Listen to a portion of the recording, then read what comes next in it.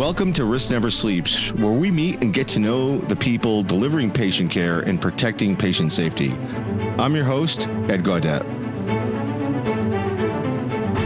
Welcome to the Risk Never Sleeps podcast, in which we learn about the people that are on the front lines delivering and protecting patient care.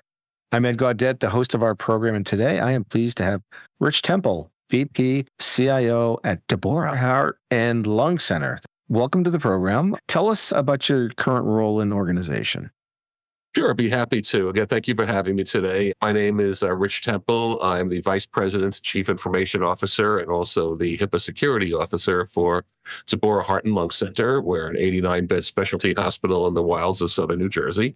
And yes, there are wilds here in New Jersey, no matter what people may think. I see them out my window. One of the things that's unique about us, other than the fact that we have really outstanding quality scores in our cardiovascular specialty areas, is that we are one of 3 hospital systems in the country that don't balance bill patients.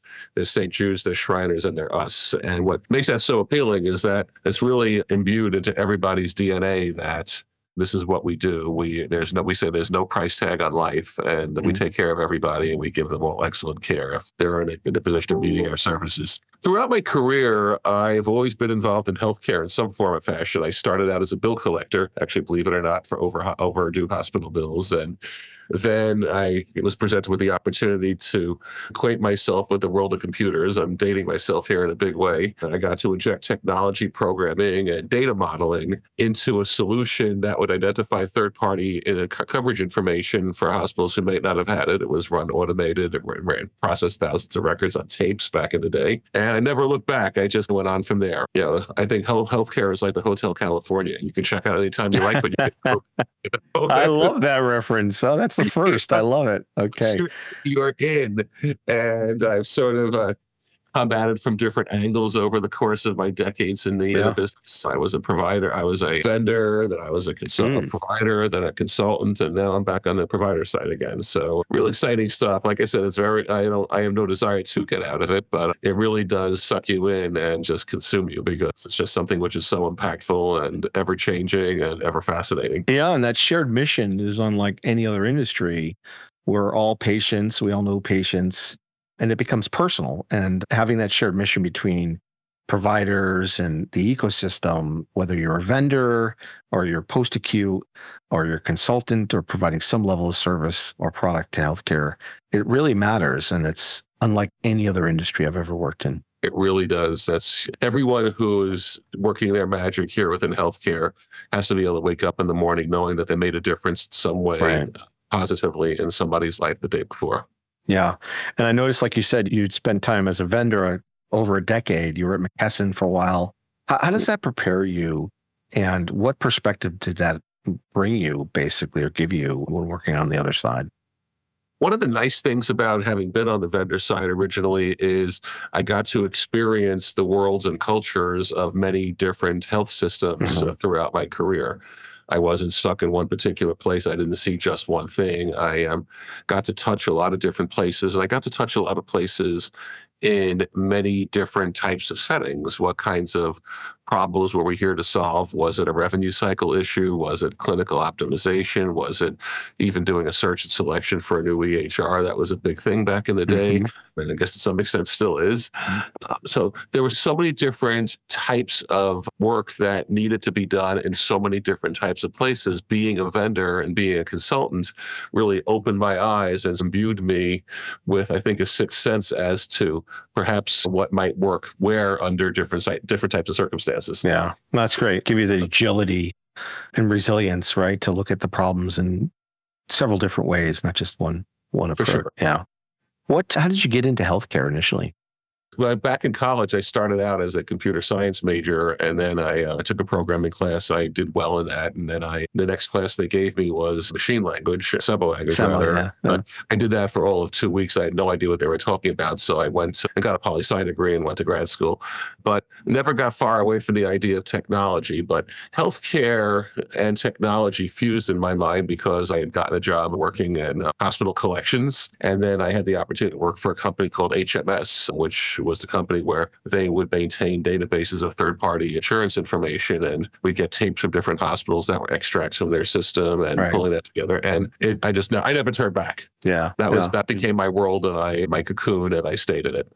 Cool. So as you think about the next couple of years, what are your top couple of three to five priorities that you're focused on over the next 24 months? We got lots of priorities. I bet. Very, very busy times and very, very changing times. A couple off the top are patient engagement.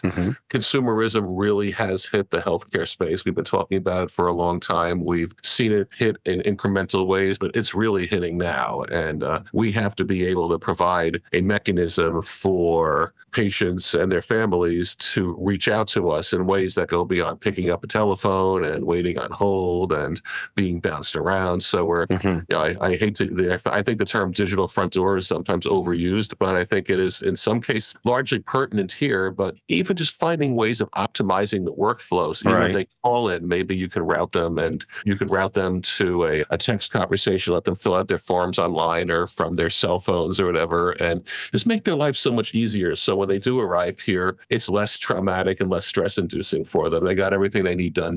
We took care of them. We didn't make them say the same information 5 different times. That sort of thing. So that's a big one for us, is really making our patients want to do business with us and making sure that as we have a need to communicate with them, that we're doing it in just the way they want us to do it, not over-communicating, not under-communicating, the Goldilocks version of communication, just right. Yeah. So we want that. So that's patient engagement's a big one. Of course, AI, artificial intelligence, is a big one too. And that's a tricky one because it's so new. Everyone is trying to dip their toe in the water on this.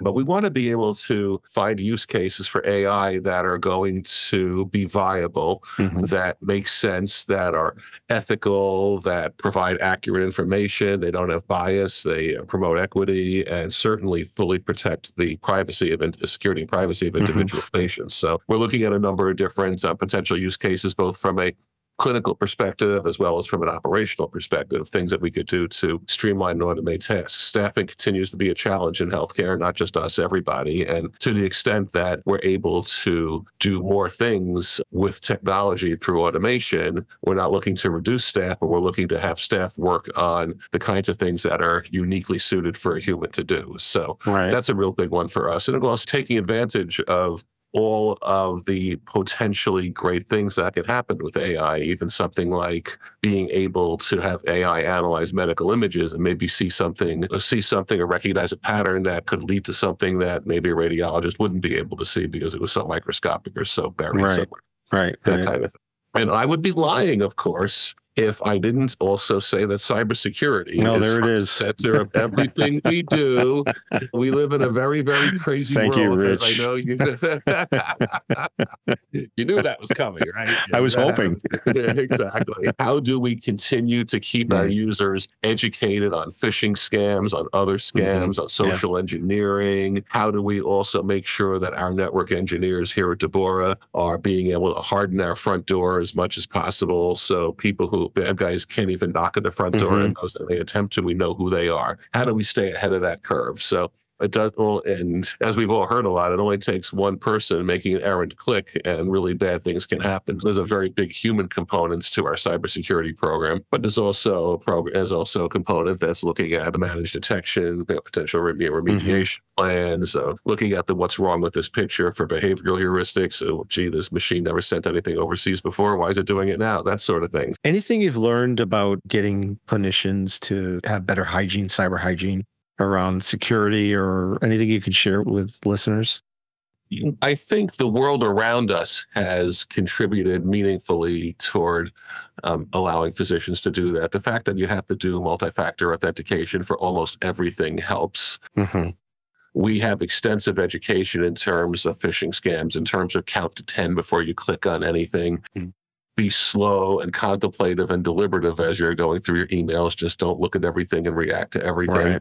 And some of that's sinking in. And the physicians hear enough about what happens out there if there is a ransomware attack or if their data gets compromised. There's enough real world body of work out there that they've heard about that they've gotten better. So is there room for improvement? There certainly is, not just with physicians, with everybody, but we're finding people are improving. And that's good. We recently, my department, I was one of the folks there, but my department hosted a booth at a nursing fair for a couple of different days. And we went through, we showed people a fake fish and a fake phishing email and said, find all the things that are wrong with it. And I was amazed at how well people really engaged on this. So we always have our work cut out for us because the bad guys are always one step ahead of us and we have to react to them. But I'm feeling like the general awareness and the general receptivity to making small operational sacrifices to keep everything locked down and avoid compromises, I think that's really there. It's getting a lot better. That's great. You got a lot on your plate. What keeps you up at night? Well, that does. We've had incidents fairly close to home, and it really does. Not that any of us didn't know the consequences and the egregious inconvenience and the egregious potential safety concerns that can happen that when there's an attack, but having it hit close to home, I think just reinforces that all the more. So we're acutely aware that the bad guys are buzzing around and we just want to be extra careful. Yeah. Tough couple of years for folks during the pandemic. What are you personally or professionally most proud of? We came out the other side. I think that's a winner. We were able to react at warp speed when the pandemic hit. Things that would take a much longer time to be evaluated and to be analyzed and to be reviewed and vetted. We didn't have a choice in some cases, and we were able to bring telehealth live almost immediately. We had a very small program before. We made it much bigger when we had to. And we just did it. Everybody rolled up their sleeves and got it done. And everybody did it in as safe a way as you possibly could in the environment that we're in. Everybody was on board. Everybody gave the extra yard. We really pulled together as an organization. Yeah.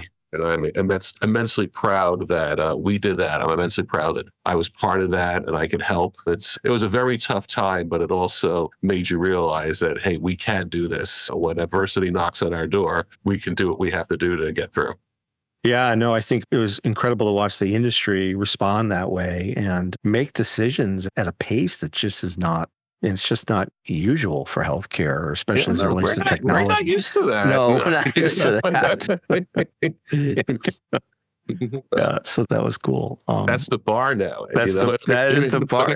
What do you mean you can't turn this around in 24 hours? It's a good point, though. I mean, did you take back from that experience and make changes to decision-making from then? Somewhat. Yeah. I think a lot of what we did to get from point A to point B as our world was collapsing around us, we blazed through, and we had to. I think now that, I wouldn't say things are perfectly stable, but now that things are more stable, I think and it's to our credit too, we've learned a few things in terms of how to move things along, but we also now have the opportunity again to do more due diligence on things and do wise due diligence. So I think we're less likely to go down rabbit holes and we realize that a lot of this is urgent and some of what we're doing now still really stems from the consequences of what happened during the pandemic. So we want to learn from what we're able to accomplish on very, very short notice. But we also don't want to revert to just blasting everything through. We still have to make sure we're balancing the need to move with the need for due diligence. Yes, exactly. Yeah, no, that's a great point. Outside of healthcare and outside of IT, what are you most passionate about? What would you be doing if you weren't doing this job? Probably going to a lot of concerts. I'm a big live music person. Oh, me too. Oh, really? Okay. Yeah. All right. All right. So do tell. What was the last concert you went?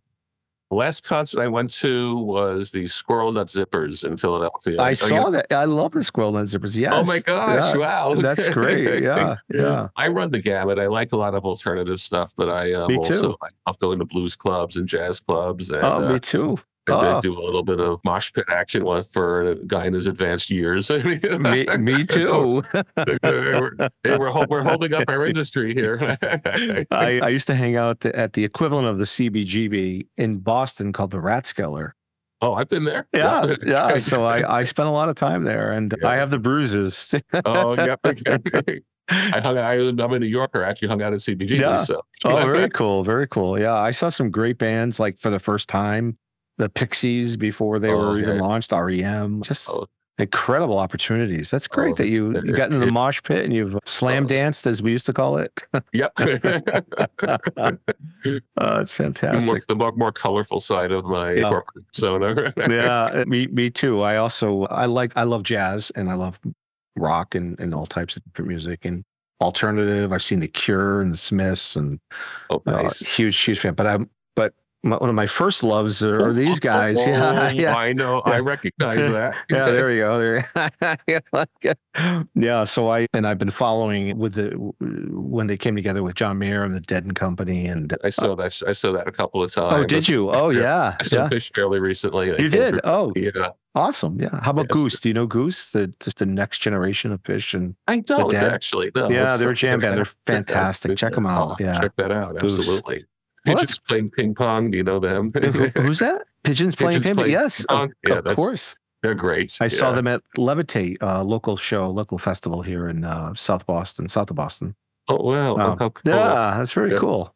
We got some overlap there. we do. Yeah, my kids are my source now for new music. So they just turned me on to Noah Kahan. Do you know Noah Kahan? I'm going to be seeing Noah Kahan at a festival down in Atlanta. I know the festival. Yeah, I was just Take it easy. I got tickets. Yeah, that's fantastic. My kids have seen him several times, and yeah, big fan. Like when he was just coming up and played small venues, and he came out of nowhere. He came out of nowhere, and I remember having my youngest daughter. She just graduated from Stevens Institute. Talk about New Jersey, Hoboken. Yeah. And so she's like, I got this new guy. I really like him, Noah Kahan. I listened to him. Like, it's pretty good, actually. He's got this troubadour sound, contemporary. And she started going to shows, and she's like, Dad, I want to go to more shows. Like, go to the show. Seriously. Like, go to the show. You should prioritize it now because you're never going to get the time back.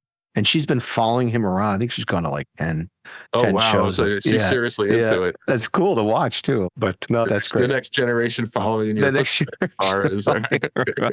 Yeah, so that's good. I was just out in Salt Lake City and I went to see the Tabernacle Choir during rehearsal. Have you ever been?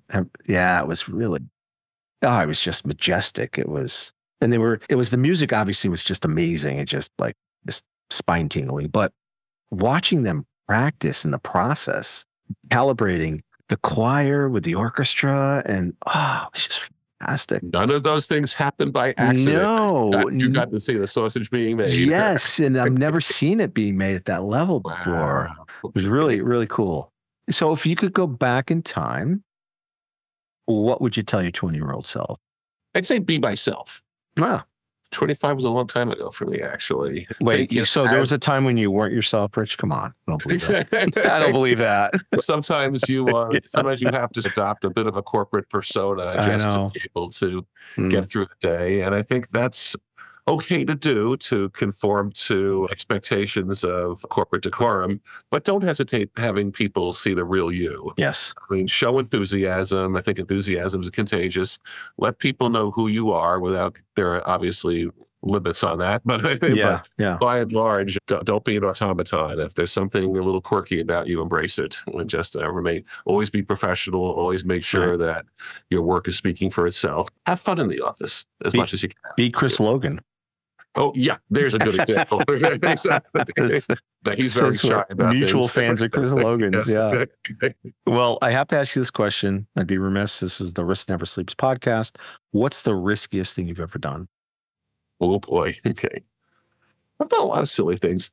I think stage diving, since while we're on that topic, I actually tried that. That's pretty risky. I tried that at a concert in Cleveland. I was watching everybody and I said, I want to try that. And I ran up on the stage and I jumped through the air and what a rush. And I'm flying through the air and everybody caught me and passed me around and then put me down. I was like, this is great. I'm going to go do it again. So I ran back up on the stage. I jumped into the crowd. And the next thing I knew, I was lying on the ground with a splitting headache. I don't think anybody caught me. No.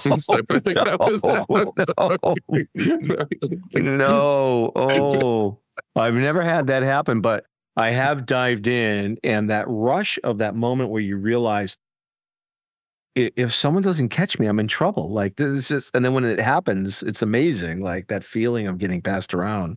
it hadn't occurred to me that I might not get caught. But from that point forward, it did. It was probably the last time you dove Yes, in. it was. It was a rush to be able to feel that. But speaking of rush, you're on an island. What are the top 5 albums you would bring with you? Oh boy, It doesn't have to be one. I'd have to have an early Clash album. I think The Green, the first one. Could be that one. It's great. Great album. You heard the Stiff Little Fingers? Yes, I know the Stiff Little Fingers. Yeah, one of them I adored when I was young. Yeah, that's good. They're possibly my favorite album of all time. Got very little recognition. It was an album by a singer-songwriter called Tony O'Kay called "Life in the Food Chain." It is the most musically brilliant and off-the-wall album you've ever heard. And I guess there was an urban legend that he had recorded it right after he got out of a mental institution. And I think we're all saying he must have been on an HMO. I think he was discharged prematurely because he still had a little bit of it. It's an urban legend. I don't think it's true, but there's so much mania on this album, and there's so many lyrics. The lyric sheet has got to be longer than anything you've ever heard. It is a classic, and it really never got the due that it deserved. But I'd want to have that. There are times I just have to sit down and listen to that album end to end. But what else would I? Wow, there's so many. I probably need to have some New Orleans brass band music. Oh, like good. Brass band. I like that. Good. Yeah, so it's. Those are good. Those are good albums. I'll join you on your. There we go. How about you? Movies? You into movies? I am. Movies. Airplane. Oh, well, yeah. I'm on a desert. If I'm with you now, I'm with you, definitely. Exactly. Airplane or any John Waters movie. Oh, yeah, John Waters. So great. Yeah. Yeah. I find myself and my brother constantly quoting Airplane and other movies of that genre. It's one of those. It's so totally quotable. Last question before we wrap up. What advice do you have folks that are coming into IT, coming into healthcare, maybe pursuing a cybersecurity profession? Please do it. I know there's such a need for cybersecurity professionals. I think of it through the prism of healthcare, but it's not merely for healthcare. There's such a need, and there just aren't enough people coming through. Stick with it. Think of it as something fascinating. I think oftentimes the world of cybersecurity can feel like it's a very forbidding world.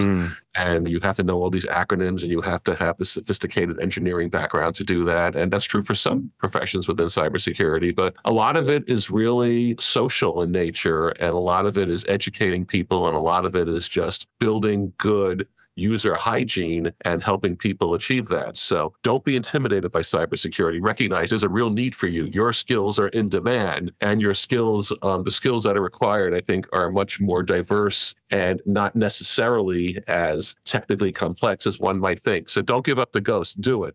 And get into healthcare, because healthcare is something that we talked about at the outset is just so impactful. So impactful. Get in here. What you're doing makes such a difference. You're saving lives. Even if you're not laying hands on patients, you are saving lives because you're helping those who are. And it's immensely gratifying, and do it. That's my excellent advice. Pursue it. No, that's terrific, Rich. I'm Ed Gaudette, the host of the Risk Never Sleeps podcast, and we've been talking to Rich Temple, the VP and CIO of Deborah Heart and Lung Center. Rich, been fantastic to have you on the program. Thank you so much, sir. Oh, thank you for having me. And if you are on the front lines delivering patient care or protecting patient safety, remember, stay vigilant, because risk never sleeps. Thanks for listening to Risk Never Sleeps. For the show notes, resources, and more information and how to transform the protection of patient safety, visit us at Sensinet.com. That's CENSINET.com. I'm your host, Ed Gaudette, and until next time, stay vigilant, because risk never sleeps.